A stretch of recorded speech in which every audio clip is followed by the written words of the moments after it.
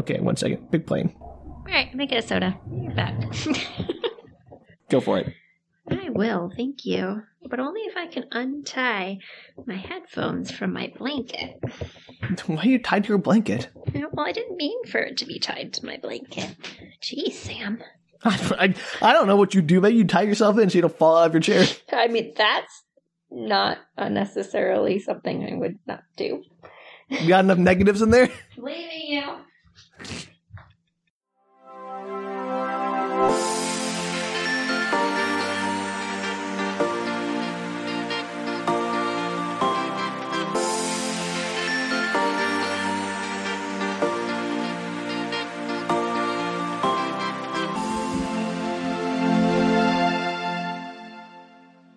Hello, and welcome to Book Retorts. I'm Sam. I'm Danielle. And this is the podcast about sharing your weird media with your friends who don't know what you're talking about. But I sort of know what you're talking about, Sam. Danielle, do you understand anything about what I've said about Hyperion? No, our Twitter feed will prove that.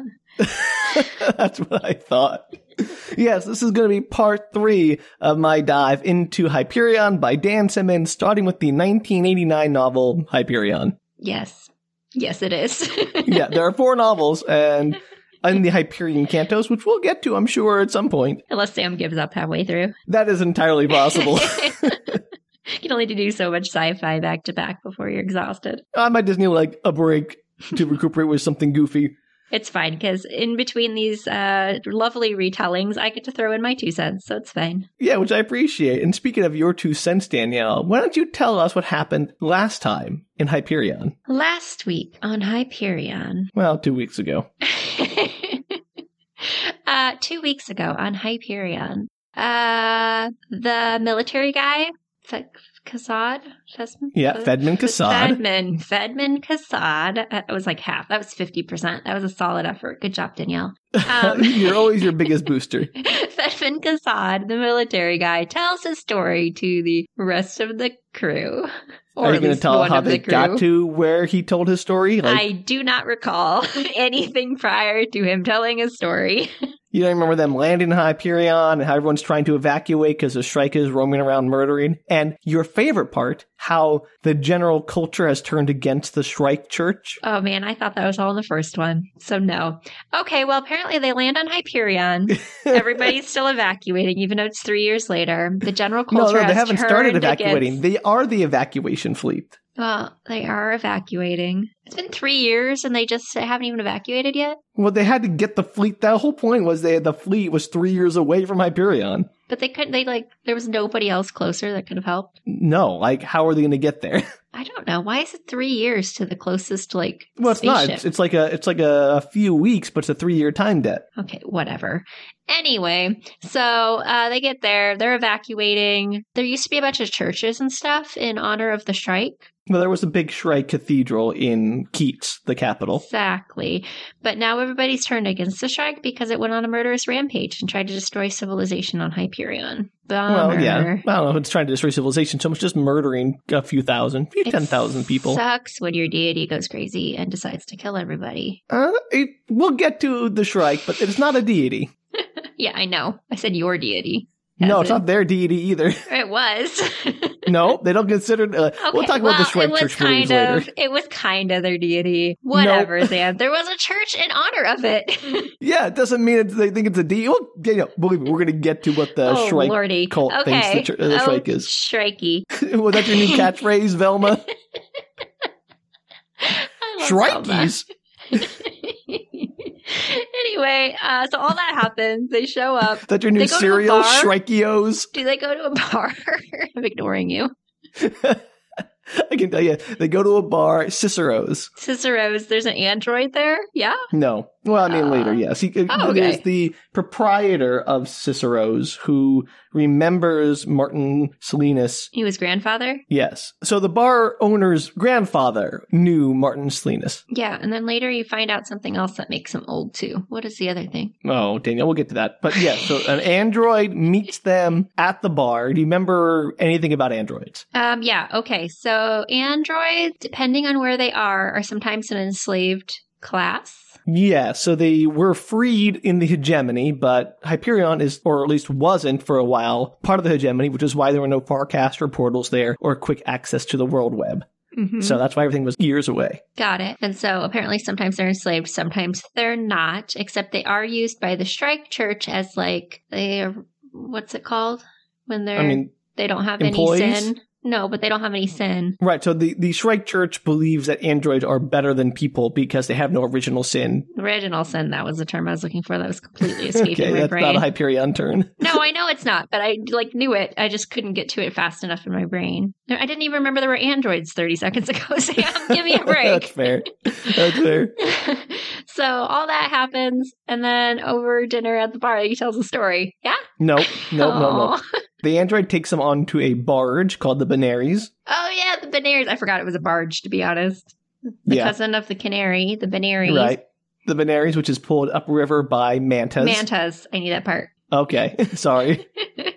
They're pulled up by mantas. That was all I remembered of that whole thing. I mean, that's pretty much all you get. And that's what he's telling the story? Yeah, they tell the story on the barge. On the boat. Oh, man, I did not remember that at all. Okay, well, he's telling a story. He tells his war story. And his war story is that many years ago, while he was learning to be a young warrior, Where? At some academy.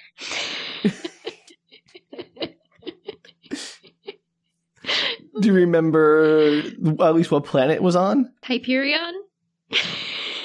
No, not Hyperion, Mars. It's at the Olympus Command School in the Historical Tactical Network. Oh, yeah, I didn't remember that at all. But Yeah, I didn't know figured. it was some kind of academy, so that's got to give me partial credit. 10 points out of Okay. 100. And so they train by using a holodeck that's not a holodeck before you get No, mad it's at a me, sim Sam. stim. There's no holodeck because there's no room. They're like plugged into these immersion creches. Right. So a holodeck that's not a holodeck. Not a And holodeck they- because there's not a room. I don't understand how difficult this concept is for you. Not a room. They're plugged in Matrix style. A hollow matrix. Nope. And there is so he's in this battle, and they do all these historical battles for no reason whatsoever, because that's totally supposed to teach you about space warfare. Yes. My favorite part. To tell you that there's some kind of reference to something that you actually know about as a reader. And so he's in one of these simulations. Sim-stims. Simulations. Sim-stim. Stimulation. Is that what it stands for? Sim-stim. Yeah. Simulated simulation would be my guess. Oh my They God, don't tell that's you. terrible. Anyway, That's why it's Sim-stim. He's in Sim, not any better. And he comes across, like he's on the You kind of remember like, what battle he's in? no, Sam. Battle of Some ancient- Agincourt. Yeah, I was just like, okay, sure. So he's in this battle. He's on the outskirts of the battle. He sees this guy. He goes up to him. And then there's a woman there. And they both kill this guy on the outskirts of the battle. Yes? Sure, yeah. He chases a French man-at-arms into the woods. He's fighting for King Henry V on the English side. Sure. And Not he relevant. is saved by this woman, and they both murder this French man-at-arms quite brutally. They do. And then they have sex for funsies. Yes. And then it goes on to tell that he did all these different simulations. And in each simulation, this woman would show up and he loved her and had sex with her every single time. Yes, and they never spoke. Or at least Okay. she never spoke. Yes. And who knows if he did. He did. He would ask her questions Are and you stuff. sure? Because later he's given the choice to talk to her and he Look. does not. He had other priorities. We'll get to that. My most frustrating moment of that story. But all right, we got a boogie. Okay. So he has sex with her multiple times. And then I don't remember how it gets to the ending part of that story. Well, then you have the backstory where he grew up on Lucis, I think. No, he grew up on the streets, basically. See, you can't even keep track. Yeah, whatever. He grew up on the streets and joined gangs, and eventually he was sentenced to participate in the John Carter Brigade as part of his punishment when he Oh, was yeah. of age, right? And then he bought his way out or something, right? Well, he earned his way out working, and then he went to, I believe it is Maui Covenant, the planet, and he got himself, he finally talked the recruiter there into letting him join the forces. Forces. Best thing ever. rose through the ranks. You remember the Ouster invasion? Yeah, so at some point, the Ousters decide to take on this planet that's kind of on the outskirts that is not part of the hegemony. Hegemony. I do it every time. Oh my gosh. Homogeneous and hegemony, two different words. I know, and every time I say it, I'm like, that's wrong. Hegemony. I'm also just telling everyone we're skipping the whole part where he brought down the rebellion with the crazy prophet guy and exploded his head with space satellite lasers. Does it matter? No, it does. That's why I'm skipping it. So I'm just letting people know we didn't forget it. We're just skipping it. Okay, the people who are listening to this recap do not care for forgetting to recap parts that we recapped in full in the previous episode. Look, I'm just saying, we're going to get a letter saying, hey, you forgot about that part. Like, nope, we're just skipping it over. Let's move on. Maybe that's why Sam is so thorough in his recaps, or makes me be so thorough in my recaps. He's afraid we're going to get letters. Anyway, don't be afraid of the letters, Sam. Just skip the parts. And so there's an Ouster invasion on this planet that's not part of the hegemony. And so close. Hegemony. Better. And there's like a whole debate of whether or not they should actually help because they're not part of the main group. And then they decide to because the Ousters end up on like doing on-planet warfare, not just trying to blow them up from space, because there's a whole thing about there's no doubt about them trying to help. It was just a matter of they didn't have any forces or Farcasters nearby, so it took them several months to get out there to help. Okay, fine. But they didn't really think anybody would do like on-planet warfare. And there's also something about the code, the new Bushido code. Yeah, that where they're like supposed to be nice to each other. Yes, the new Bushido Code was erected to preserve the military class by basically setting forth rules of war. You can think like a Geneva Convention where no civilian targets, two armies, they meet on a battlefield at a prescribed time and duke it out. Right, and the Ousters are like civilian casualties. Exactly, and the Ousters are like, heck no. And so they go ahead and just blow the planet to smithereens. Scorched earth, yep. Yep, and then they come onto the planet and start a warfare there. And then they send in, what's his face? Kassad? Yeah. You had it a minute ago. It came to me. It was slow. You should be impressed I remembered that at all. So they send him in to help with this, and he realizes very quickly that he can't like new Bushido code the heck out of this. So he's going to have to he's going to have to basically like treat them the way they're treating this planet. And so he goes to like all out war with them, and he wins. Sort of, mostly. Yeah, he drives them off through sheer attrition, basically. Yep. And then people back on the main planets are kind of like... The world web, yeah. Yeah, are a little put off by him because he used such brutal retaliation techniques. Mm-hmm. And they weren't convinced that the Ousters were going to come into the hegemony and actually take over there, correct? Yep. And then they decide to send him off. The people in charge decide to send him off. CEO Mina Gladstone. Yeah, CEO Mina Gladstone. You're going to have to remember her name. She's an important character. Mina Gladstone. But we haven't learned anything about her yet, Sam. And I can't even remember the names of the people we've learned stuff about. There are too many people in this book. There are a lot of people in this book. And it only gets more and more as the books go on. This is terrible. So Mina Gladstone's like, well, we're going to send you off for a little bit because we need to like public opinion to cool down and, just go chill out in space. Do you remember how Kassad was injured at the end of the war? A building fell on him because irony. Yeah, exactly. So after the battle, Bill eventually put him on a slow spin ship, a hospital ship, back to the world web. Takes 18 months to get there. And so they're hoping the controversials will blow over by the time he returns to the world web. And then Ousters start attacking the ship. Yeah, so they when they approach one of their pit stops on the journey, which is a planet that conveniently Hyperion or the other planet, but really just Hyperion. Garden, I believe.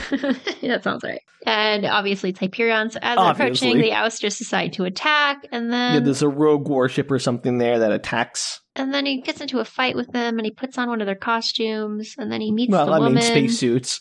Whatever. He meets the woman that You don't remember the Ousters and their prehensile tails and prehensile feet? You were very excited the fact they could hold guns in their feet. No, it wasn't that I forgot about all that. I just was trying to recap more quickly, Sam. Yes, they have fake prehensile tails, but real weird feet. Yep. Prehensile feet. That's a word. And he ends up dressing as one of them to kind of try and escape the ship. He somehow manages to re-meet that woman from the Simpsons. So he steals the invasion ship they used to dock with the spin ship, and he crash lands on Hyperion in the Time Tombs, basically. Okay, in the Time Tombs, and then he meets the woman. Yes? Yeah, so she's there. There's a tree that kills Do you remember people. her name? She had 2 names. Yes, I don't remember either only of them. one that's important to remember. I don't remember either of them, but she had 2 because I was Monita. mad. Monita. Sure. Monita They says, yeah. Yeah, so And far she's so like, good. you can ask questions or we can have sex. And he's like, No, sex. she does not offer him that. She says, you must have questions. And he's like, no. And they have sex. I want to be very clear about that part because I'm still angry about it. He decides to have sex instead of ask his questions, even though there's a lot of questions. And they already had a lot of sex, so, you already know what that's like. Crazy. And then you find, during the sex, she turns No. into a Shrike. Way later. Way later. Not during the first sex, No. during the later sex. Look, we haven't even gotten to your vocabulary words of the day.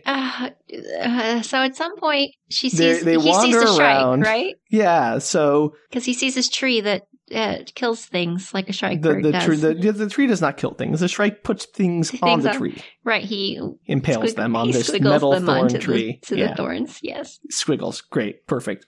With the sound effects that I wasn't going to Yes. make. I was trying so hard not to make it, Sam. I know you really, Danielle, you've earned it. Go ahead and make the sound effect. I don't want to make it now that you tell me to.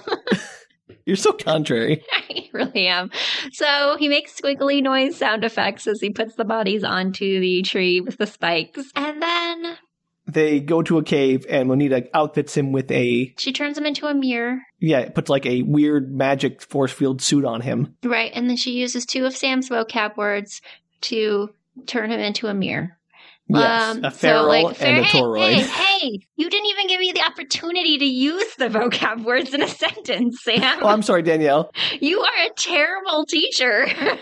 Ouch. Why would you teach me these stupid words and then not let me use them in a sentence later on? Danielle, to be fair, I had no reason to believe you'd remember them based I on... remembered both of them. One is the end of a hose thing or whatever, and the other one is I don't know, the inside of a Taurus or something. You know what, Danielle? Color me impressed. I do learn things. Thank you very much. You're welcome. Now, can you please learn Mina Gladstone's name? No. If you want to get into an argument about it, then maybe I will remember it later.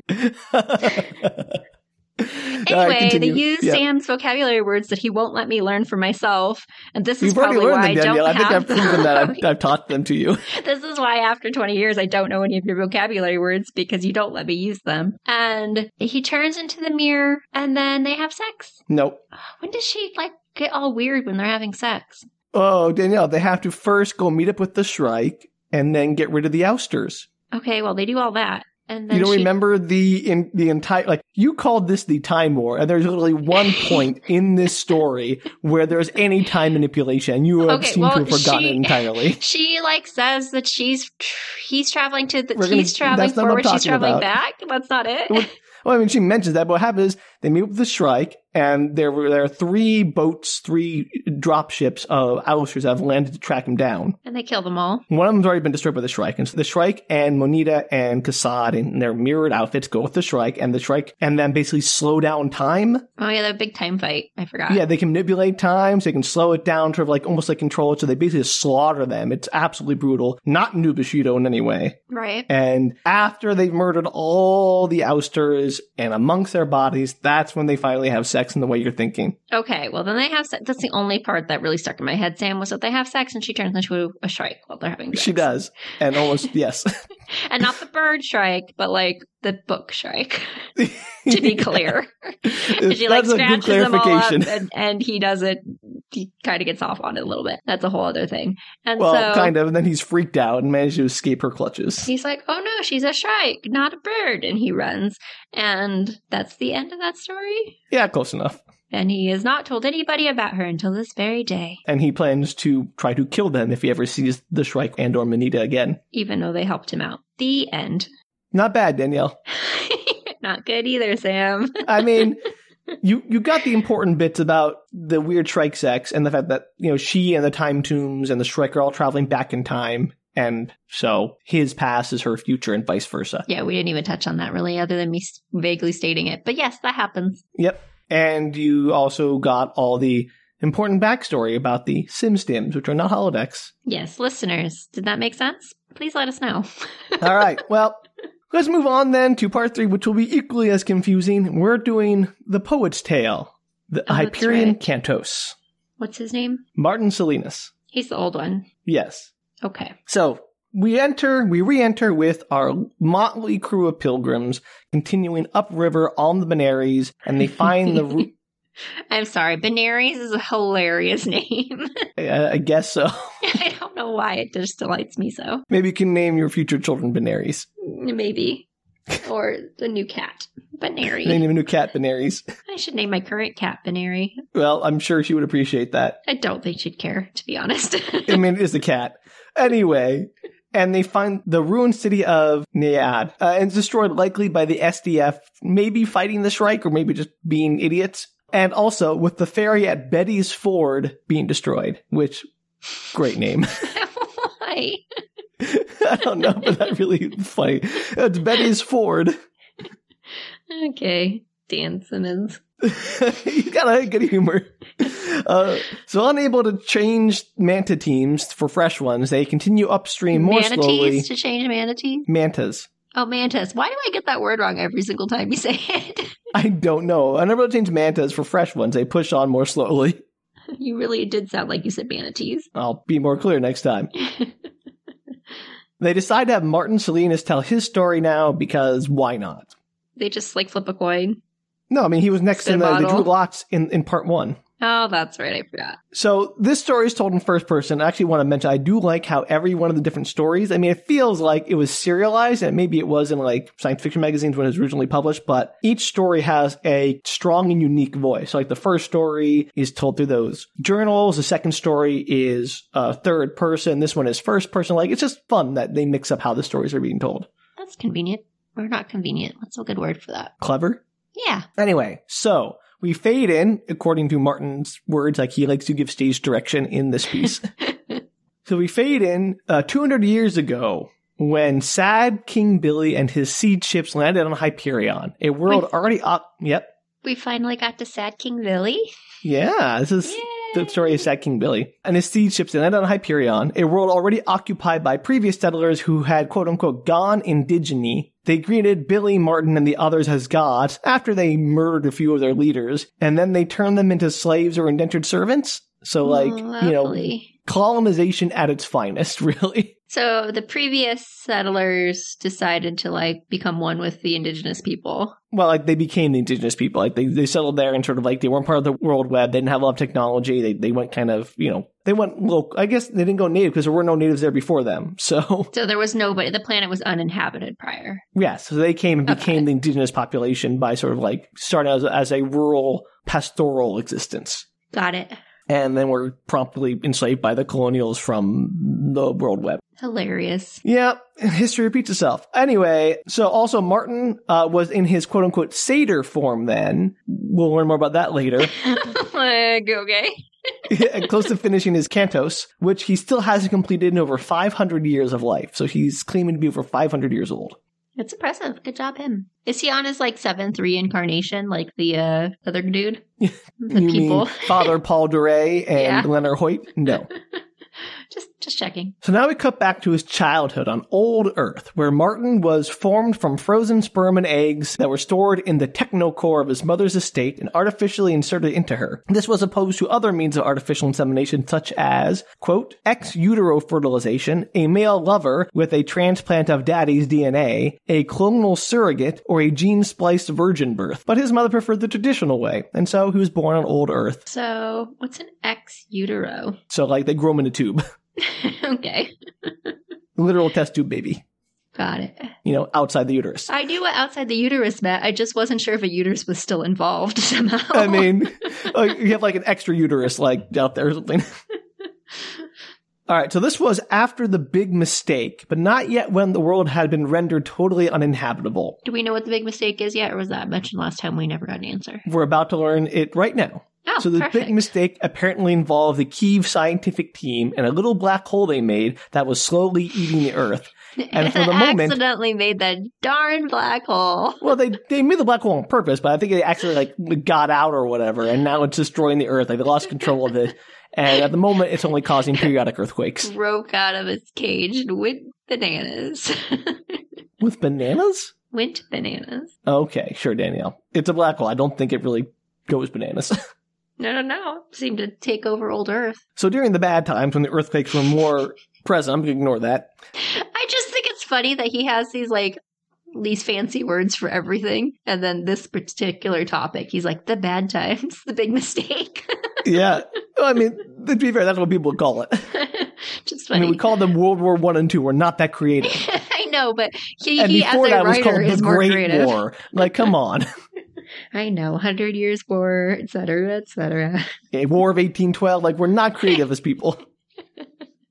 We just want it to be specific so you know what we're talking about. Right. And so the big mistake is pretty specific. Except that there's lots of mistakes one could make, Sam. Yeah, but only one destroyed Earth. So when the earthquakes were bad, they vacationed at his uncle's place on a terraformed asteroid, which the Ousters had brought near the moon just before their migration. For fun. Well, they'd probably been collecting asteroids to create their migration fleet. They have a migration fleet of asteroids. Well, I mean, they have like comet farms and asteroids and these city ships and stuff. Like, it's a whole And they just flotilla. follow along behind them. They like, I don't know, Danielle. How does it work? They like have all, like, there's not a lot they need. Like, it's not like an ocean. They can just sort of like propel them, attach engines to them or something. I don't know. Like They force fly the field moon away, them? like in the gods themselves. I was just gonna ask that. I was like the moon? I'm sure we'll learn more about the Ousters at some point. Oh, God, I hope they fly the moon away. They don't. I don't know what happened to the moon, probably. When it got destroyed. Maybe the moon got unfortunate. destroyed too. I like that we're almost 100 episodes later. Is this our 100th episode? Not even close. Okay, well, we're almost 100 episodes later, and we're like still talking about the moon flying away. Because it's hilarious. Come on, that's a great idea.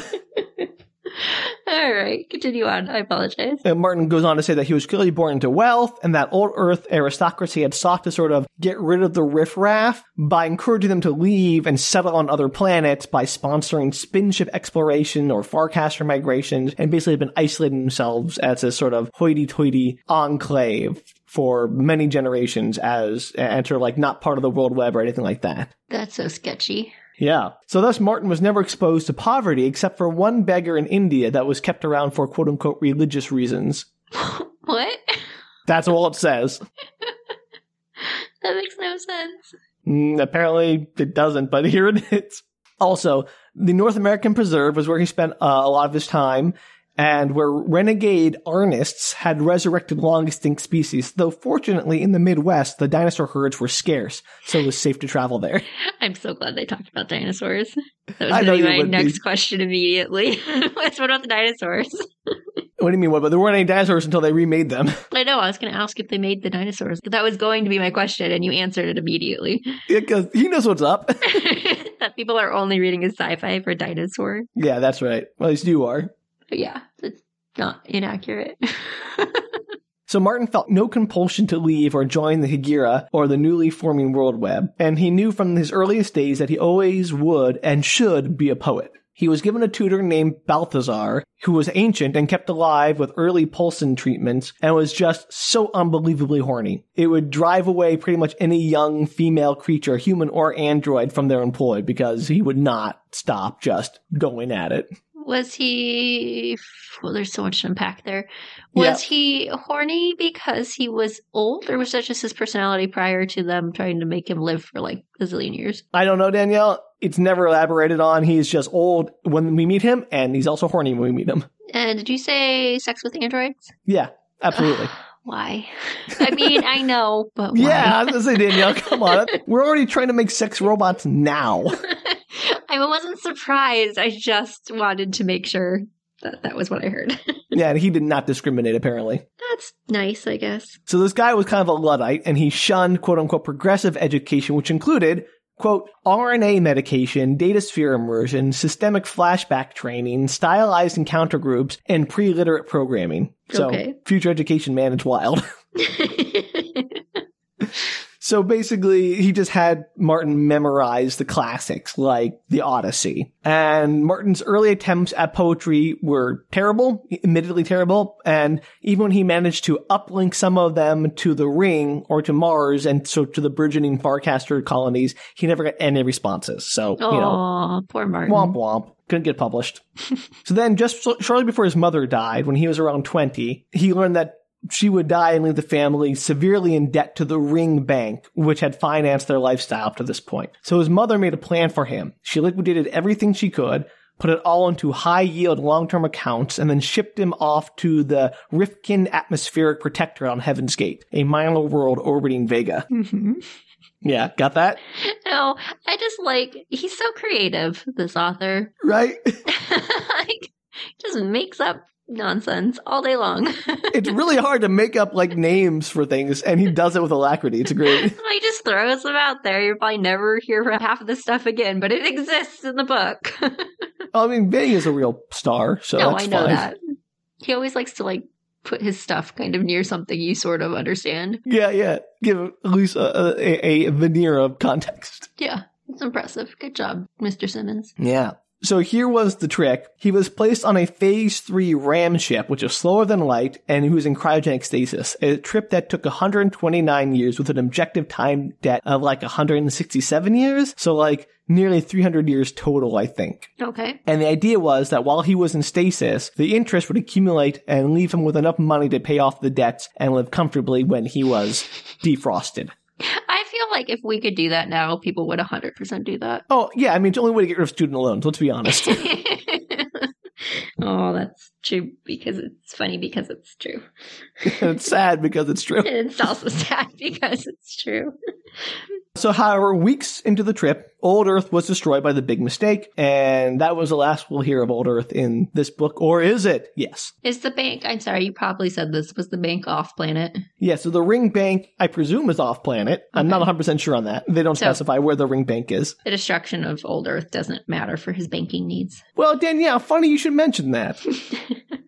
All Old Earth accounts were frozen when Earth was destroyed and appropriated into the World Web economy. So he was actually left with nothing. That's so sad. Right, they're like, oh, Earth is dead. Everyone who had Earth, based accounts, well, your money's ours now. We're going to Can you do that if they got off Earth? Wouldn't it still be their money? Well, I don't know, Danielle. I guess it was some kind of not eminent domain, but civil forfeiture, maybe? Something like that. That seems very questionable. Oh, under 100%, Danielle. If they died and there was nobody to take the money on, then sure. But if you were still existing outside of Earth. But to be fair, also, he was not there to defend it. His mother was dead. There was no claimant on the account that was in a state that could make any protest. Yeah, but you would think that they would have had to have told somebody that this is what was going on. Otherwise, when she passed on and it looked like her son didn't exist, and the money would disappear. So somebody somewhere must have known that he was going to come back and get his money. Maybe, or maybe they didn't care. Maybe they are terrible planners. That's also possible. So he is left with nothing on Heaven's Gate, which is a hellacious place with an awful atmosphere that crippled people and left children's skin scabrous by the age of 5 standard, their eyes watered incessantly from the sting of an atmosphere which would kill them before they're 40. Okay, deep mini questions. Sure. Why does anybody live there, and why is it called that? Heaven's Gate? I don't know why it's called Heaven's Gate. It may be an allusion to the Heaven's Gate cult from, the 80s, something like that. 70s, 80s, wasn't there a cult? Sure. And I don't know if that's the reference or not. And why didn't I live there? Because there's presumably something of value on the planet that is being extracted or mined. And you want your little kids to be raised on it? I don't think they have a choice. I think it's more about indentured servitude again. Okay. As long as they're not there because they want to be, because that seems wild to me. Yeah. So to add insult to injury, Martin had suffered a stroke in stasis, which was not uncommon in those old ships, and had lost nearly his entire vocabulary, with the exception of a handful of vulgarities. So you could only say 7 swear words. That's helpful. Yeah. So he was put to work in the mud pits, and he spent 3 very formative years working in the mud pits as an indentured servant with his quote-unquote friends, Sludge, the scoop shovel foreman, Unk, the slumyard bully, and Kitty, the local prostitute. Did he keep his intelligence but just wasn't able to communicate? Or yeah, the language center of his brain was damaged, but nothing else. Okay, got it. So he had full thought, but no expressive ability. And so there's a lot of philosophy about how stultified humanity had become and complacent in the sprawling world web, and how we used to advance science technology by leaps and bounds, but now it's sort of crawled forward. And so in the time he was in stasis, the world web formed, and the all thing became part of the hegemony's democratic leadership, and the Technocore seceded from humanity and then came back as an ally rather than a slave. And apparently, humanity had just sort of grown stagnant with their advanced technology and sort of decadence in the world web. So, all thing, we're going to learn more about that, right? The all thing is something, I'm not quite sure.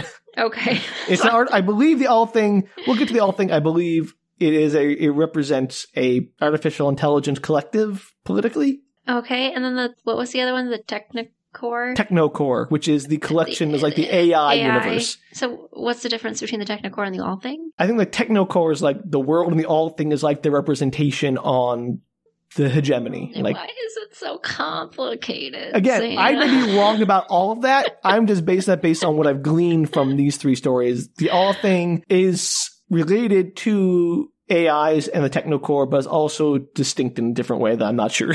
Oh, okay.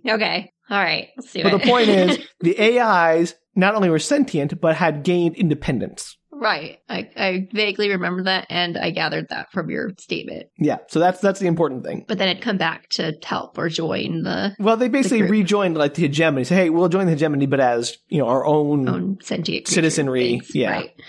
Got it. Good for them, I guess. Yeah, them and the androids got out, at least in the core worlds. Absolutely. Is the hegemony evil?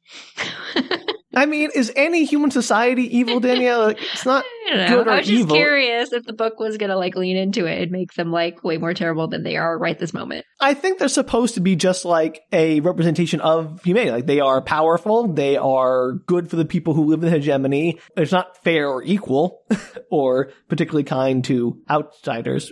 So anyway, apparently this prison-like indentured servitude was just super for his creativity in his writing, because apparently writers thrive in prisons, according to Martin. Well, they have to have a tragic backstory, like the one guy from Fool on the Hill. Remember? Yes, of course. He only did well when he wasn't having sex. That's a very good point.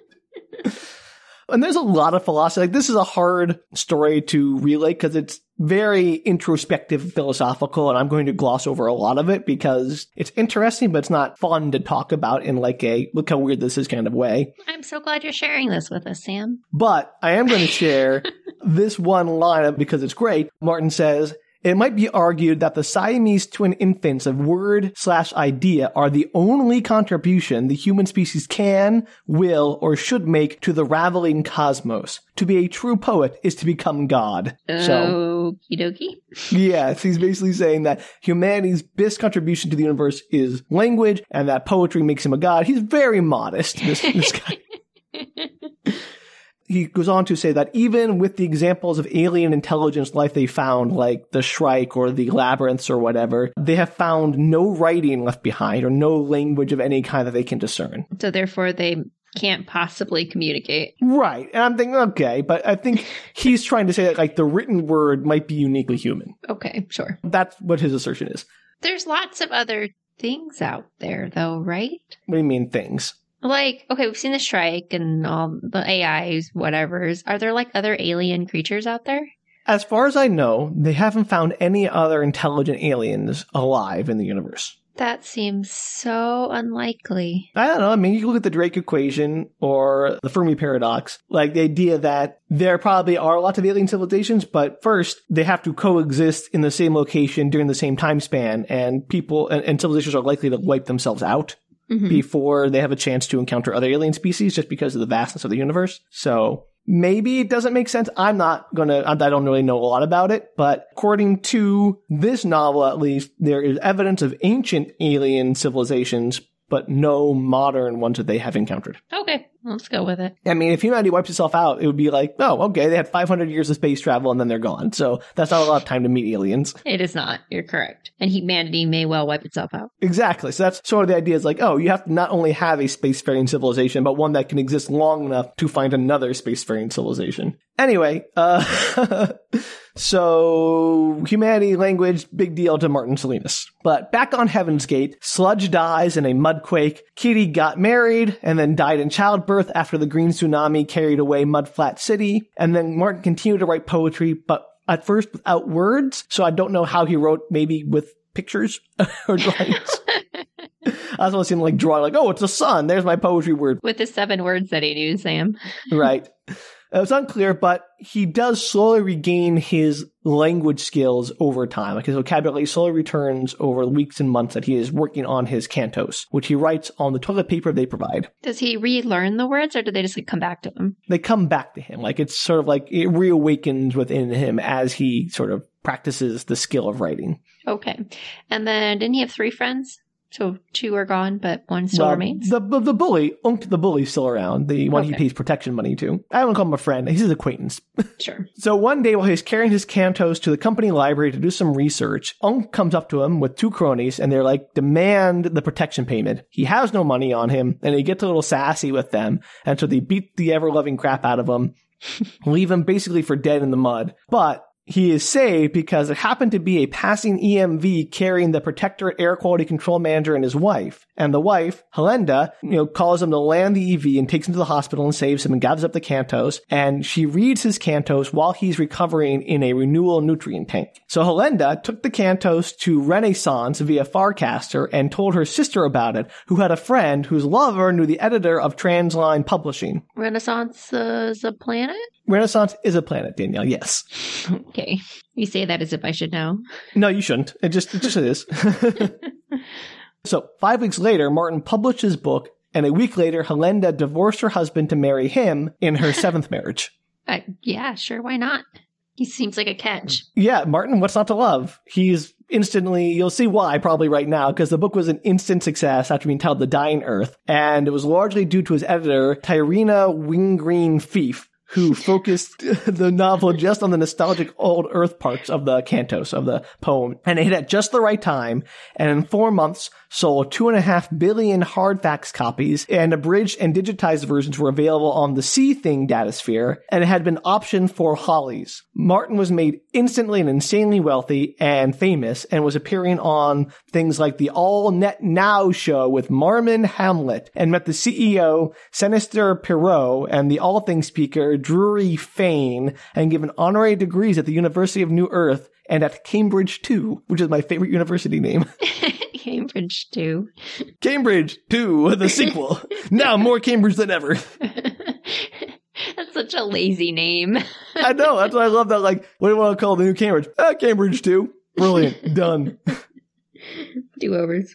So, he's very wealthy, brand new wife, everything's going good for Salinas. He buys this insane home where the rooms are spread between 36 different worlds, and the doors between them are all Farcaster portals. I mean, that's cool, but why? Because he's wealthy and eccentric. Like, I'm going to tell you all the rooms in this home, or at least the rooms he tells about. And this goes on for a page or 2 in the book. I'm going to summarize because it's still hilarious. So the dining hall is on Renaissance Vector near a volcanic peak. The formal living room is set on Point Prospero on Nevermore above the Edgar Allan Sea. The library is on the glaciers and green skies of Nordholm. A tower study is set in the peaks of the Kushpat Karakoram range in the Jammu Republic on Deneb Dre. The bedroom is set in the boughs of a 300-meter tall world tree on the Templar world of God's Grove. So we're back with those guys. There's a solarium on the salt flats of Hebron. The media room is overlooking a skimmer pad on the 38th floor of Tau Ceti Center in a skyscraper. There's a patio that overlooks the market in the old section of New Jerusalem. And the exercise room is in the lowest level of Lucis's deepest hive. And the guest bathroom, which consists of just a toilet, a bidet, a sink, and a shower sitting on an open raft on the Violet Sea world of Mare Infinitus. Okay, I have a question. Yeah, please. These rooms, Yes. do they Like, in the planet or space that they go to, do they Yeah. exist in those spaces? Yeah, so they exist as like, oh, there's a glass room with no entrance besides a Farcaster portal you can only get to from the other rooms. So people can, like, see it from the outside, potentially. Yeah, like they exist there. You just can't get into them. Do you have to, like, get permits or something to be able to build in all of these places and then build just a room? Danielle, I so do not know what the permitting or zoning process for the future hegemony is like. I cannot answer that question. Can you have too many of the Farcaster portals? Is there, like, a cap in each space of, So like, so there many is people no can cap come through? to Farcaster portals. They do cost money, though, to maintain. So you have to, like, pay to have them on the Farcaster network or pay every time you enter or leave a Farcaster portal. Is the Farcaster, like, network, is that science-based, magic-based? Like, how's that It's work? science-based. I mean, I don't know how it works. We might get into it later. It's just, it is the instantaneous teleportation between points. And there's some kind of, like, Wi-Fi network that you have to be, like, paid to access. Right, like, it's maintained by something. Do they And sometimes not work, ever? I don't Maybe know. down? I mean, I'm sure you can turn them off. Like, I think at some point, we'll get to it, he disconnects a lot of the portals to save money. Interesting. I think it's like think of like the internet. Like, you can connect to it. Let's say it was Yeah. like Wi-Fi-esque. Yeah, so... Okay, well, I mean, that's cool, but a choice someone has made. It seems like a lot of work to build a house. Yeah, but, you know, rich people are going to do eccentric things. And, Rich like, I people think do most rich people rich things. people's houses are ridiculous as is with their, you know, dozens of rooms or whatever. No one needs that. No. Okay. They're just status symbols. So anyway, that's a rundown of his insane house. Oh, one more. Did he have the house made or was it already there? No, it's already built by some famous architect. So think like a Frank Lloyd Wright of the era. Right. And so he bought it. Okay. Well, Mhm. good for him. But Yeah. later he shut stuff down. Does he lose money? Danielle, let me get to the story. That's all part of the story. So we spent little time in his home because he and Helenda would prefer to be out and traveling with their friends that they called the Caribou Herd, which consisted mostly of writers and other artists and aristocrats and recent celebrities like himself. So quote unquote, everyone drinks, uses stims and auto implants, takes the wire, and can afford the best drugs. The drug of choice is flashback. Which gives you flashbacks? Well, yes, it does, but which to use requires biomonitors, sensory extenders, an internal comm log, neural shunt, kickers, metacortex processors, blood chips, RNA tapeworms, etc. That seems like a lot of work for a drug. It is. So Martin had tried flashback twice. The first time was pleasant. He spent about 9 hours reliving his 9th birthday party. The second time he uses flashback, he flashes back to when he was 4 and is upset about a boo-boo, and he runs to find his mom, who is non-responsive, in the throes of her own flashback addiction, and it's very traumatizing for him. Okay, so you can't pick your flashbacks, correct? I don't know. I presume not. Okay, because those don't seem like what you would necessarily pick if you could pick anything in your memory. And Yeah. then his mom was addicted to the same thing, but he's trying it anyway? Yeah, I guess so. Like, he's very much at this point laissez-faire about life. Okay. Did he know that his mom was addicted to it? Or did he find out through this flashback? I don't know. I mean, he mentions that he saw an empty flashback syringe or ampule or whatever when he found her, but I don't know if he was like 4 years old, if he knew what flashback was. Right. So I don't know if he like figured it out later or now or whatever. This book is not describing the situation well, Sam. It's describing it, like, again, poetically and sort of like, it just sort of glosses over the fine details. It gives you the sense of things. Okay, but it does stem a lot of questions. And then what am I supposed to do with those questions, Sam? You can't answer any of them. No, again, you're supposed to just sit with them, Danielle, and then bask in the fact that the universe is bigger than the answers you have. Okay, the questions I have and No, the answers you have, because you don't have, or the you have all the answers questions I you want. have. Okay, you know what? I have a lot of questions, and that does not sound like a place I want to bask in. You wouldn't want to bask in it either. You got to learn to accept your ignorance, Danielle. You can't have all the answers. Okay. So he swears the stuff off and drifts further and further away from Helenda because they're no longer hanging out. And eventually, after 10 months, she divorces him. And he thinks that was going to happen anyway because he was nothing more than like a boy toy to her. And also, it's her 7th marriage. There's a pattern. Right. So Martin dives into the data sphere almost full time, sort of addicted to the raw data. His first sort of experience of, like, imagine a guy coming from Earth with no data sphere coming to this place where there's something data sphere. It's like taking someone who never used the internet and like throwing them into the internet, deep end. Is that what the data sphere is? Is the internet? What is it? It's like there wasn't really an internet, but you know what I mean? Yeah, it's like an interconnected computer network, basically, Okay. an information network. And he also became political, engaging in debates on the All Thing. And it was estimated that the All Thing dealt with about 100 pieces of hegemony legislation per day. And during his month screwed into the sensorium, he missed none of them. So the All Thing is some kind of political body in the data sphere. Okay. Legislative political body in the data sphere as part of the hegemony. That's all I got, Danielle. Not helpful. Well, I'm sorry. So he stopped when he realized staying constantly connected to the All Thing meant never leaving his home or becoming a walking zombie. So like always having I think Google Glass, that kind of thing where you're always plugged in and never really present. Why is it called the All Thing? I don't know. It gives the sense of I would say some kind of deity or something. I think it's called the All Thing because it sounds cool, Danielle. I mean, it does sound cool, but it also sounds like it's some kind of overarching, larger than it life encompasses thing. everything, not just AIs. But yeah, I don't know. it's a very odd choice. Maybe if because it's not. the sum total of human knowledge is used in the All Thing. Okay, I do not understand the All Thing. I'm going to put it out there. And maybe later I will understand better. At this point, I don't understand it much either, I'll tell you that. So eventually he became religious, founding a few religions, and then finally settling into the Zen Gnostic Church.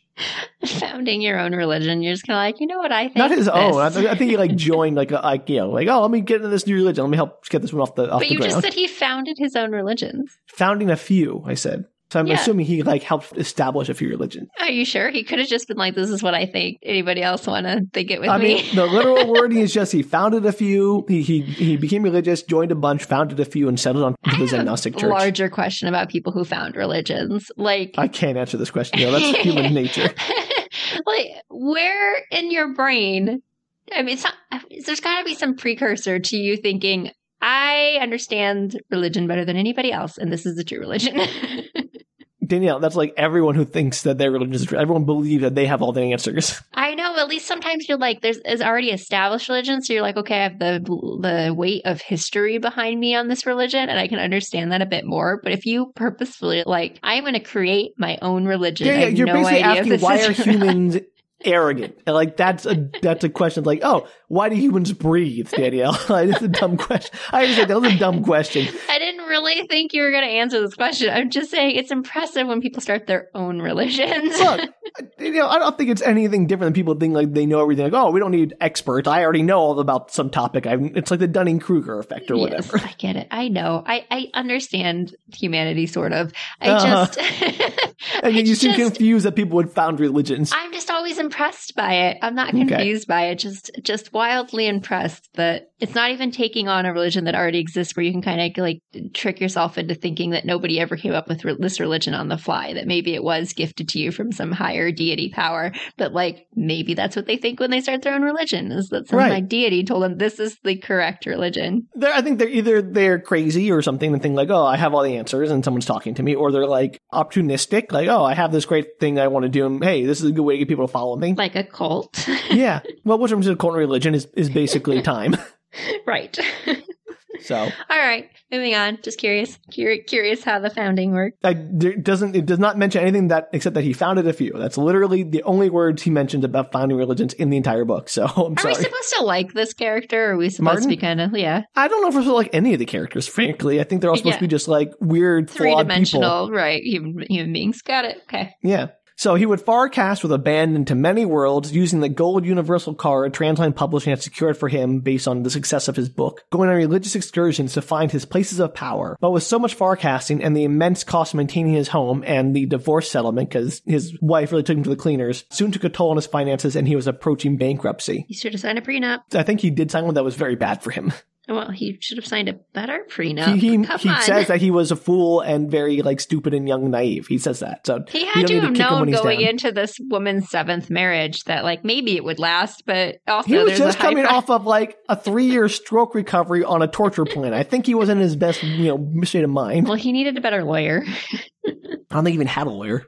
Well, he should have. His wife got him a lawyer. That's just against interests, Sam. Anyway, back to the book. He went to see his, I mean, kind of. It was It's what happened. He didn't say he made good decisions, Danielle. He didn't like it's bad decisions. People make bad decisions. It happens. He definitely did. All right. Yeah, he admits that. I don't know what you're trying to get out of this. You want to like admit he failed? He's like, Danielle, forgive me for failing so bad. Just making the point, Sam. Okay. So he went to see his publisher, Tyrina, about publishing a new book of poetry. She tells him, no one wants to read poetry, it's a bad idea, no one will buy it. The Dying Earth was a fluke, and more so, while The Dying Earth was nostalgic because of the old Earth connection, no one wants to read his modern poetry, which is all about like his current life, and it's all very angsty, and he's like, no one wants to read someone else's angst. Has there ever been a publisher who said, no, please don't give me more material to your best-selling novel? She's like, this is not gonna, it's fine, this is not new material, like this is not the same thing at all. I know, but she's not saying, no, not this. Write me something that's similar to your other stuff so we can sell that instead. Danielle, we'll get to that. Okay. Because just marketing-wise, she could probably sell another book of poetry, maybe, if it had the right vibe. She knows it's not going to sell, and they go on to say that literacy has been declining steadily in the World Web, with less than 1% of the Gemini who actually read. He was only successful because his book was a must-have, what she called an example of the Pilgrim's Promise effect. A book that everyone has in their home as like a social signal, which people don't actually read or anything. Right. Well, who cares how they got his book? He made millions of dollars off of it. But she said it's not going to happen again, is her point. Like, it was a social phenomenon. It was a lightning strike. It's not going to be a second occurrence. Well, they didn't think the first one was probably going to work, but there you are. They did, because they published it. Well, yeah, but you never know. So he insists that they publish his new book of poetry, and she's like, sure, you've given us enough money, we'll publish whatever you want. She concedes after he brings it to her after a few weeks of work that it's beautiful, a real masterpiece, but she's like, no one will ever buy this. It's still not going to sell. And it turned out to be a massive flop. It gained negative reviews and sold something like 23,000 copies the first year and 638 copies the second year. Rough. Yep. And apparently they knew it would be a flop, and they sort of cut back on the initial publishing run when they had the local AI for TransUnion look over the book, and the AI loved it. It was a huge success AI, which probably meant it was going to be terrible for people. And unfortunately, they couldn't even sell it to the AIs because the Technocore, they bought one copy that they instantly shared with the millions of AI. I was going to say, yeah. Yeah, through the fat line, the second it was published. So I think she's something like, interstellar copyright doesn't mean much when you're dealing with silicon. He's on top. The author is very much on top of what the world actually turned into. Right. Kind of amazing, right? It is impressive. Pre-internet, like pre-modern World Wide Web, it's like, yeah, that's right. So they got one copy, all the AI shared it, so he sold like one copy to millions of AI, and no humans wanted to buy it. So there you go. The problem is, this put Martin in a massive hole with regards to a large advance he was paid for this book that he now owes the difference on. Mm-hmm. So she convinces him to start churning out hack sequels to The Dying Earth. So what you were saying, Danielle, where it's like, hey, instead of writing your new art piece, bang out some cheesy sequels to The Dying Earth. That is completely guided, like the entire development is guided by focus groups. And he called it Dying Earth 2, and the second book was a total bodice ripper. So first off, that's impressive, but I don't know how the Dying Earth poetry turns into a bodice ripper. Like, it goes completely off the rails. He starts like doing like this is what life was like back on Old Earth, like totally fictional, but like, the poor person who rises up to the mud to own their own plantation on Dying Earth or whatever. Like, it's all about that pastoral sense of like when people like write about medieval romance now kind of thing. Did he keep it poetry or did like a fiction book? It was totally prose. Interesting. It's a huge success. He writes something like 9 Dying Earth books over 6 years, becomes wealthy again. Good for him. Yeah. And he says that while it's easy to be a hack, he finds it unfulfilling and basically stopped writing poetry in the meantime, his muse having fled him. So one day after those 9 Dying Earth books are published, he tells Tyrina that he's done. He's quitting the hack writing game, and he sold his home to pay off the remaining debt he owes to Transline Publishing. And then he leaves for a 3-week voyage to join the kingdom of Sad King Billy on Asquith. Oh yeah, Sad King Billy. Also, he still hadn't paid back his money yet. So he got, a massive advance, and then he would keep getting advances on every book he published. And none of them were as big a success as his first book. And so the cost of his home and his lifestyle would outpace what he would get. And he's now with Sad King Billy. Yes, so His Royal Highness King William the 23rd is the Lord of the Kingdom of Windsor and Exile. He is a dour-looking man, though not actually all that gloomy, and a great art lover. He has created sort of an enclave and is a patron to many artists. And he also has a stutter, which doesn't really come into anything, so I'm not going to talk about it again. Windsor and Exile are like places? No. Frames of mind? Asquith is the planet. He is the king of the Kingdom of Windsor in Exile. It's a kingdom? Kingdom of Windsor in Exile. Okay, that's what it's called. That's what it's called. I don't know what, that's what the name of that's the name of it. I can't say it any other way. Sorry, I was confused. It's confusing. So Martin joins with him and becomes a friend to Billy over the course of 10 years living with him on Asquith. How does he meet up with him? I guess that Billy has sort of a standing invitation for artists. Like he'll patronize you and support you, become a patron for you if you apply or something. I don't know. Got it. Okay. He's well known in the world web. Like he's the king of Windsor in Exile. Everyone knows King Billy. Yeah, everybody knows King Billy. So when the General Horace Glennon Height Rebellion threatens Asquith, Billy decides to relocate his kingdom to Hyperion. Yep. Apparently he'd been planning this for some time, as android seed ships were already there preparing. Billy is fascinated with the mystery of the time tombs, and so decides to settle the colony, the City of Poets, near them. What is the draw to Hyperion? For King Billy, it's the time tombs. Well, yeah, the mystery. It seems like all the characters have some kind of tie-in with Hyperion. Yeah, that's why they're the pilgrims. Yes, I know, Sam. I've got that. There are billions of people in the world web who don't, but they pick the 7 who do. Great. It's just so funny, like, how dare they all have a connection? I wasn't, like, mad about it. I was just saying that it's, like, it's a very book thing to do. I mean, it is a very book thing to do, but to be fair, with billions and billions of people or more, I would imagine that some of them would have connections to planets. Oh, sure. I'm not arguing that there would be many. Okay, I don't know how these 7 people were chosen, Sam, so what do I know? Well, I don't know the chosen either, but apparently the All thing and the Church of the Strike agreed on it, so... Questionable. We don't know what the All thing is yet, Danielle, so maybe it has we barely know what the strike is. So we learn that the planet Hyperion was founded or colonized by people originally living on one of Saturn's moons, Hyperion, but they were quite dependent on terrestrial resupplies to live, so they decided to emigrate to the new planet to become more independent, naming it after the moon they left. Hyperion is one of the moons of Saturn? Apparently so. We didn't know that beforehand, right? I mean, I didn't. I don't know why that's so surprising to me. I feel like I thought it was outside of our solar system or something. No. The planet Hyperion isn't Saturn's moon. There is a moon on Saturn called Hyperion. Right Why now. are there 2 of them, Sam? I just told you. The colonists, they left the moon Hyperion to go settle a new planet that they named after the moon they left. I was not listening because I got real sidetracked by the idea that Hyperion's moon was, or Saturn's moon was Hyperion. Right. There was a moon in Hyperion. Okay. And so there was a colony on Hyperion, the moon, and they were dependent on Earth resupplies. And so they decided to leave to become more independent, and they founded their own planet. They named it Hyperion after the place they left. That's fine. I'm willing to accept that because that's what colonizers do. Yeah. Like, that's why we have a New England. Yes, I got it. They should have called it New Hyperion, but that would be more fun. We also learned that Martin considers John Keats to be the purest poet that ever lived, since he had a life dedicated almost entirely to poetic creation. Okay. It's not really relevant, but Keats is a big deal to these books. So I know. I feel like I should brush up on my Keats a little bit. I'm not going to understand anything going on. So Asquith was a leader in biofactoring of androids because they used them extensively in the setup of the colony, with the understanding that after the Hyperion colony was established, the androids would be freed. And so Martin, Billy, and some 8,000 artists moved to the City of Poets once the colony was established. However, despite its isolation and the way it invigorates the other artists, Martin found no muse in his first years there. So he decides to kill himself. But first, he wants to spend some 9 years dedicating himself to Dionysian principles. Okay, so he wants to kill himself, but first, he's going to spend 9 years doing something else. He wants to do a 9-year bender before killing himself. He was like, I'm going to go out in a blaze of glory.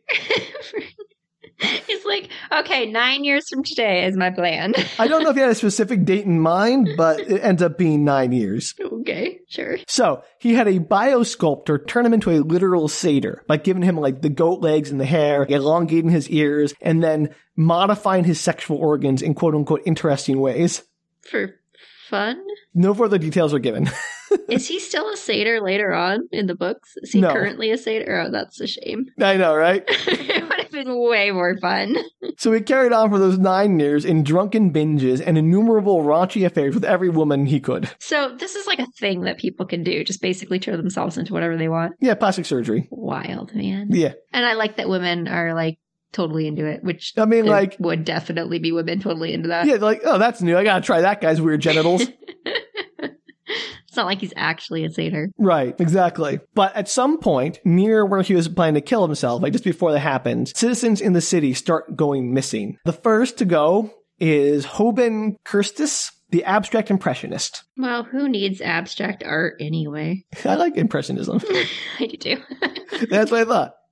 Anyway, so they set up sensor nets around the town and have security officers sweep the time tombs. They have mechs explore a 6,000-kilometer radius of the labyrinth, and skimmers sweep the bridle range. None turn up anything. That was just after the very first person disappeared? Yeah. That's a lot of work for one person. You gotta reassure the citizenry that they're safe. I guess. Also, I want to point out that the bridle range is a mountain range on the continent of Equus, so I think that's cute. So then the deaths start. Gruesome deaths, people literally torn apart. Martin says, we were all secretly thrilled and titillated, which I kind of think foreshadows like modern true crime podcasts in a way. Or like those How to Get Away with Murder shows or whatever. Yeah, I mean, we do have a certain abject fascination with murder or terrible things, not even just necessarily murder. Yeah, we do, especially serial killers, which they conclude that's obviously some kind of serial killer amongst them. Yeah, I'd imagine. So then it goes from killings to like full-on slaughter. There was no pattern to the murders. Bodies were found alone or in groups of up to 3. Some were bloodless. Other were like horror movies with buckets of blood everywhere. Chancellor Lehman's daughter vanished while alone on the 7th floor bathroom of Sad King Billy's palace, even though she had around-the-clock bodyguards. Where were the bodyguards? Probably standing outside the door, guarding the bathroom. That sounds terrible. They should have been inside the bathroom, I guess. She's got to go to the bathroom sometime. So Martin actually knew one of the first victims, who was Sisypris Harris, which is just a great name. I love it. That's mainly why I'm telling you this.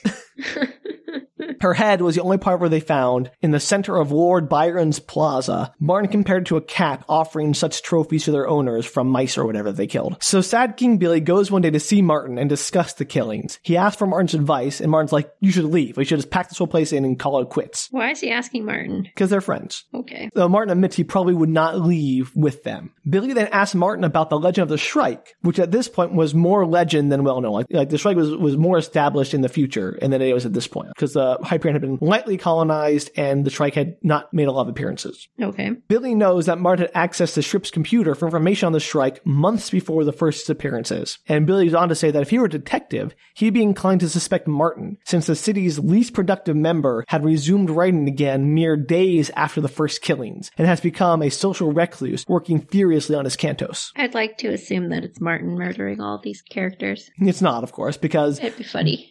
Billy then reveals he knows who the killer is. It's the Shrike, obviously. But obviously. Could be King Billy. Is King Billy the Shrike? No, sorry. Are you sure? Yes.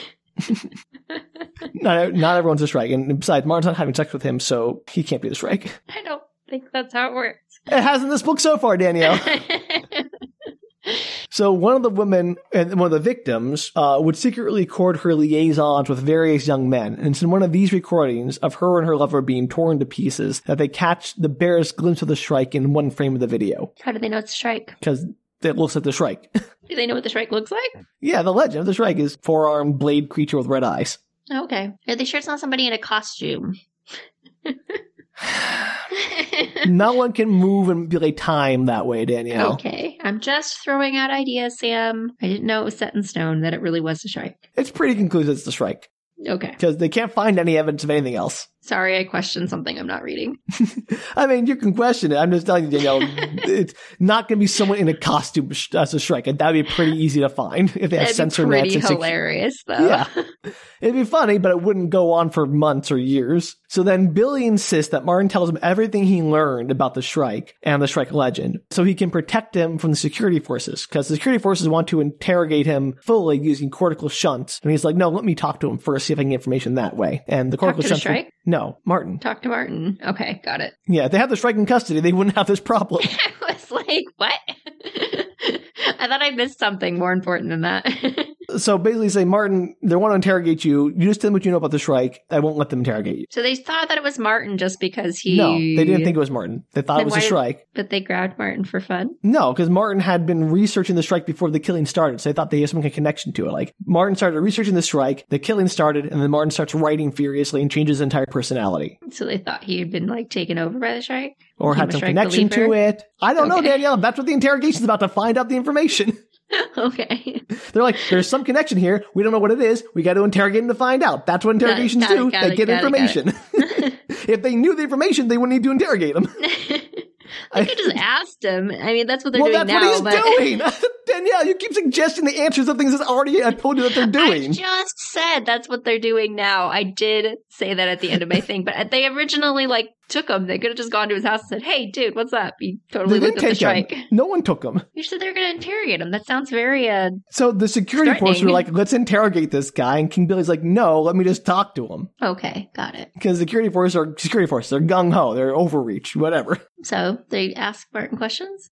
So King Billy talks to Martin, says, tell me everything you know about the Shrike. And Martin admits he's looking up the information to use the Shrike legend in his poem. And that according to the local Shrike cult, the precursor to the Shrike Church, the Shrike is the Lord of Pain and the angel of final atonement, comes from a place beyond time to announce the end of the human race. Ooh. So it hangs around the time tombs and will come out when it's time for humanity to become extinct. Also, the church believes that humanity somehow created the Shrike, and while it's immortal and beyond time, it's not a god, more like a living nightmare or a grim reaper. How did humanity create it? Unclear.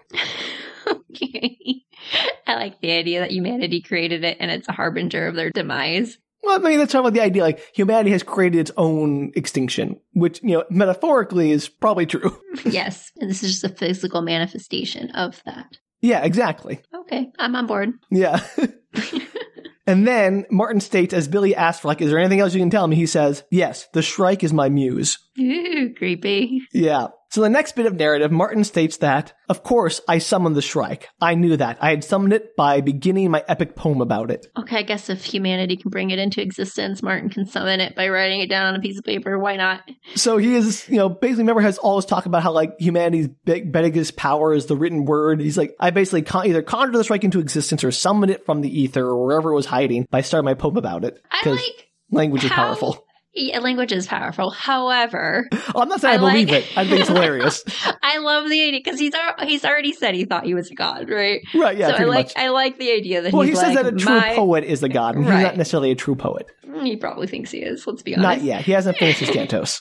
And so he's like, my words summoned this creature. I am that powerful with my writing. Yeah, no. Again, I like this is told in first person, so it's definitely Martin's narrative, and he's very egocentric. I think there's a bit of unreliable narrator in here.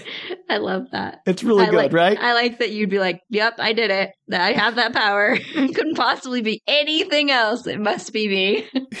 It's really fun.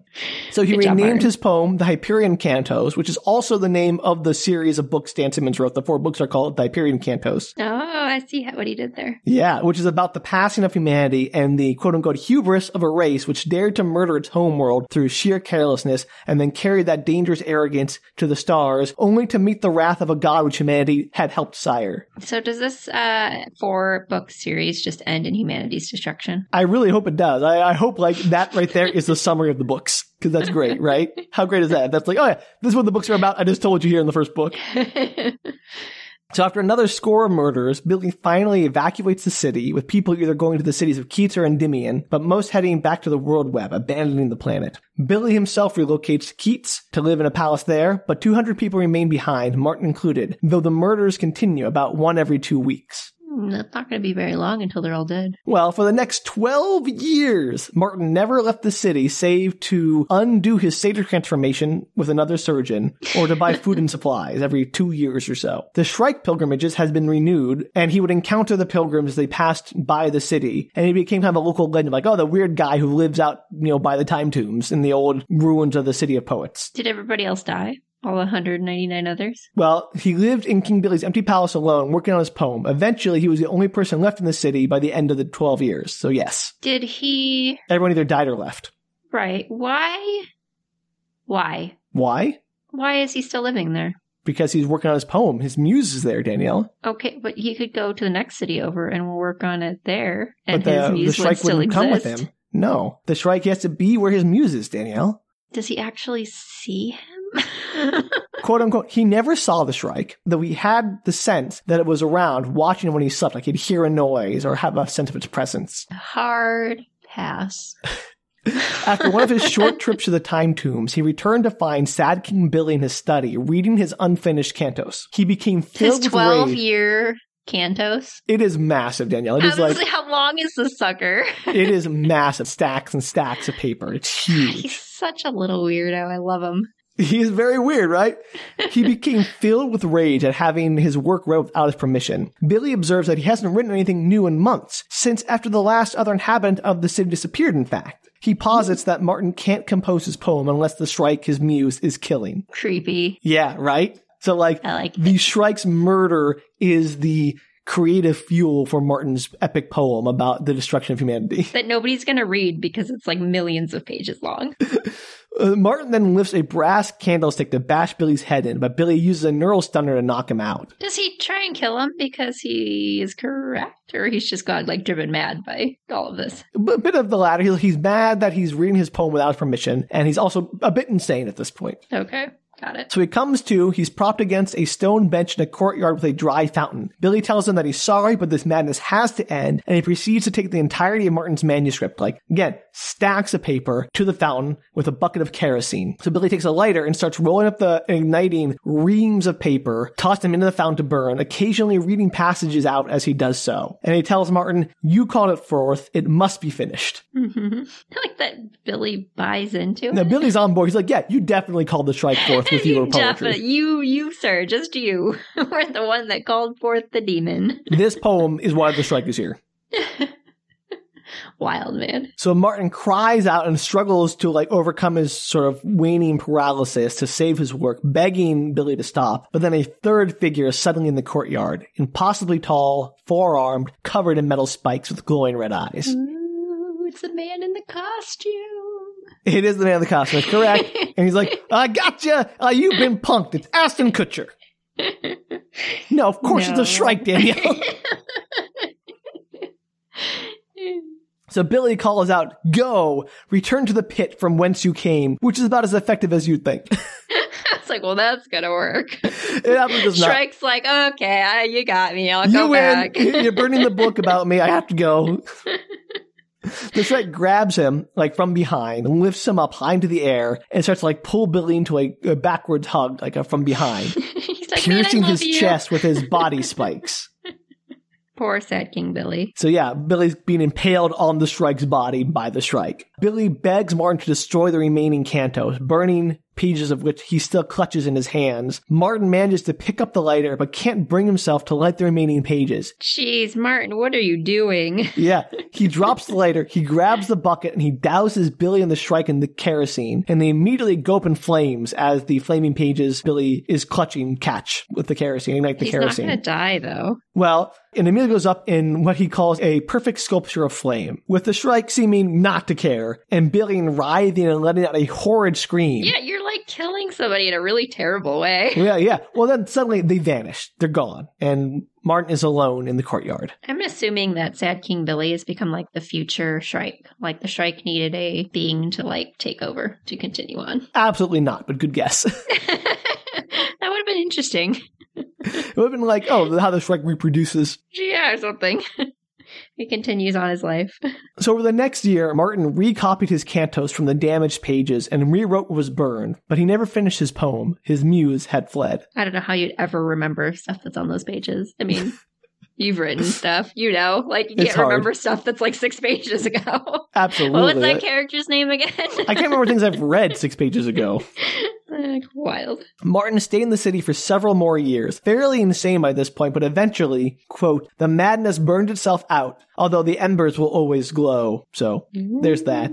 So after his madness had subsided, he hiked the 1,500 kilometers back to civilization with nothing but a backpack full of his manuscript, scavenging food and water from rock eels and snow. That was 250 years ago, and he admits that the last quarter millennium is not really worth talking about for him. Why does he keep surviving?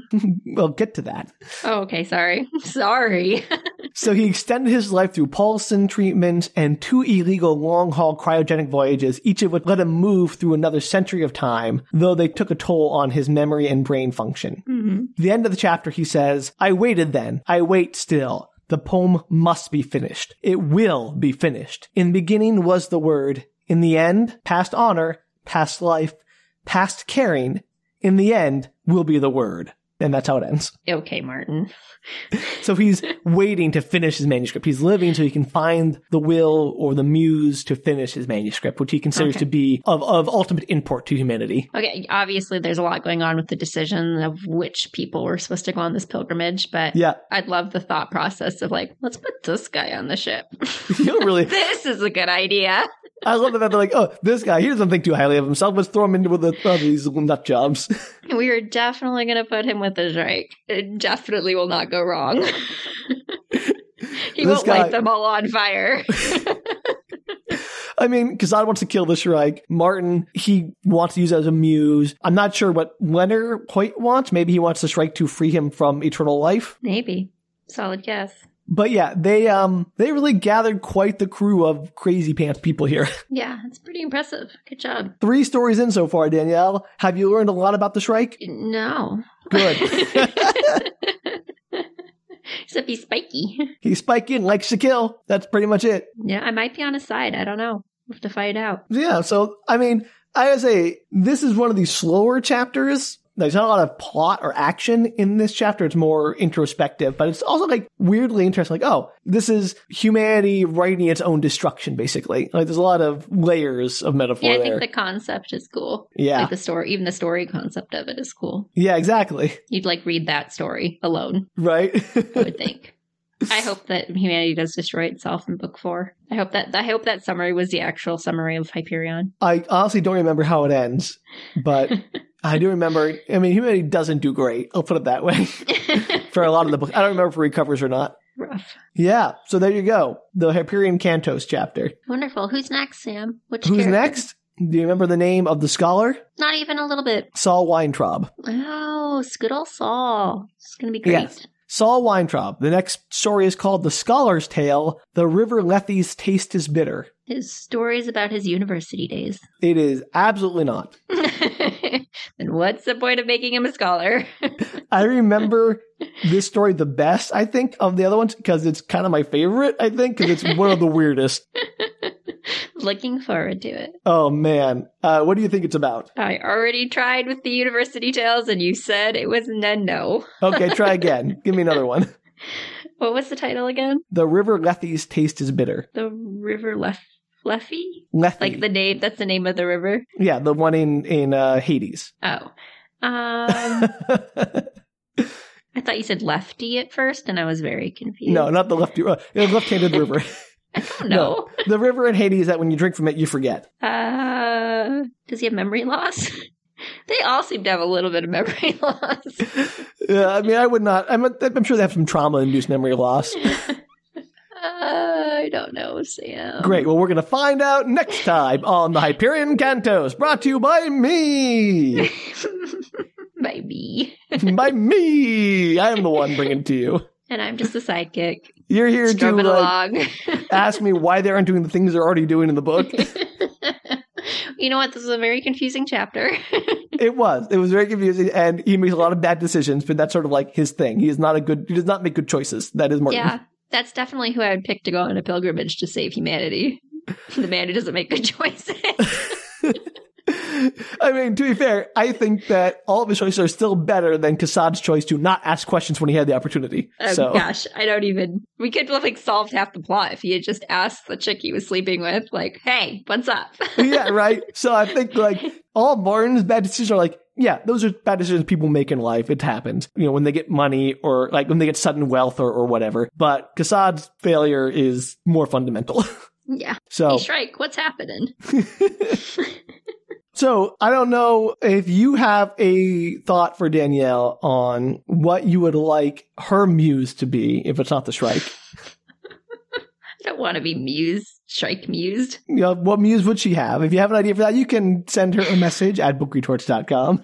I guess you could also tweet, Instagram, or Facebook us at Book Retorts. I'm also accepting, or we are also accepting, but mostly me, accepting pictures drawn of the Shrike. Feel free to send those. Oh, yes. We will want Shrike art. retweet the heck out of those. In fact, if you can give me like any art from this book, because it has some really crazy descriptions. Like, I want art of the floating raft toilet on the Infinite Ocean World, because that's fun. That really did stick with me as well. I would agree. I want to see like a Bob Ross or like even Norman Rockwell or some kind of a landscape of like all the beauty, something the beauty of the world. And then there's this floating toilet in the middle. That would be terrible because it's like a public restroom. The way they make it sound is just like it's on completely a raft. Open. It's just like in the middle of the ocean where no one is. And I'm like, I just don't know. He describes it as like a joke by the architect. It's a terrible idea. It's great. I think it's hilarious. I would never use it, but it's hilarious. Go hang out on it. Anyway, send that art to us. We'd love to see it. We would. 100%. Well, until next time, don't use murderous, immortal, time-traveling killing machines as your muse. I mean, that's solid life advice given to you by Sam. All right. Take it to heart, everybody. Yeah, please do. Until then, bye. Take care, everybody.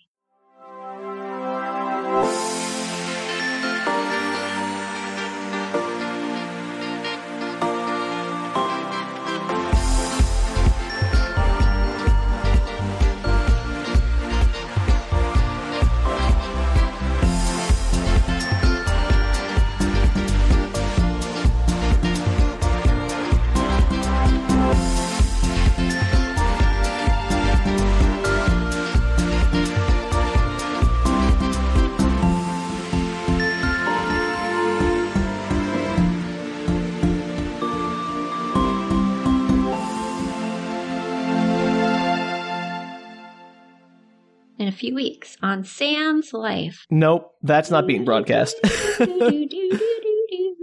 Danielle, what about me makes you think I'm the kind of person who would broadcast my life? Nothing about you. That's right. Look, Danielle, I'm not a volunteer. Find out. This week's on Sam's Life. I'm sorry.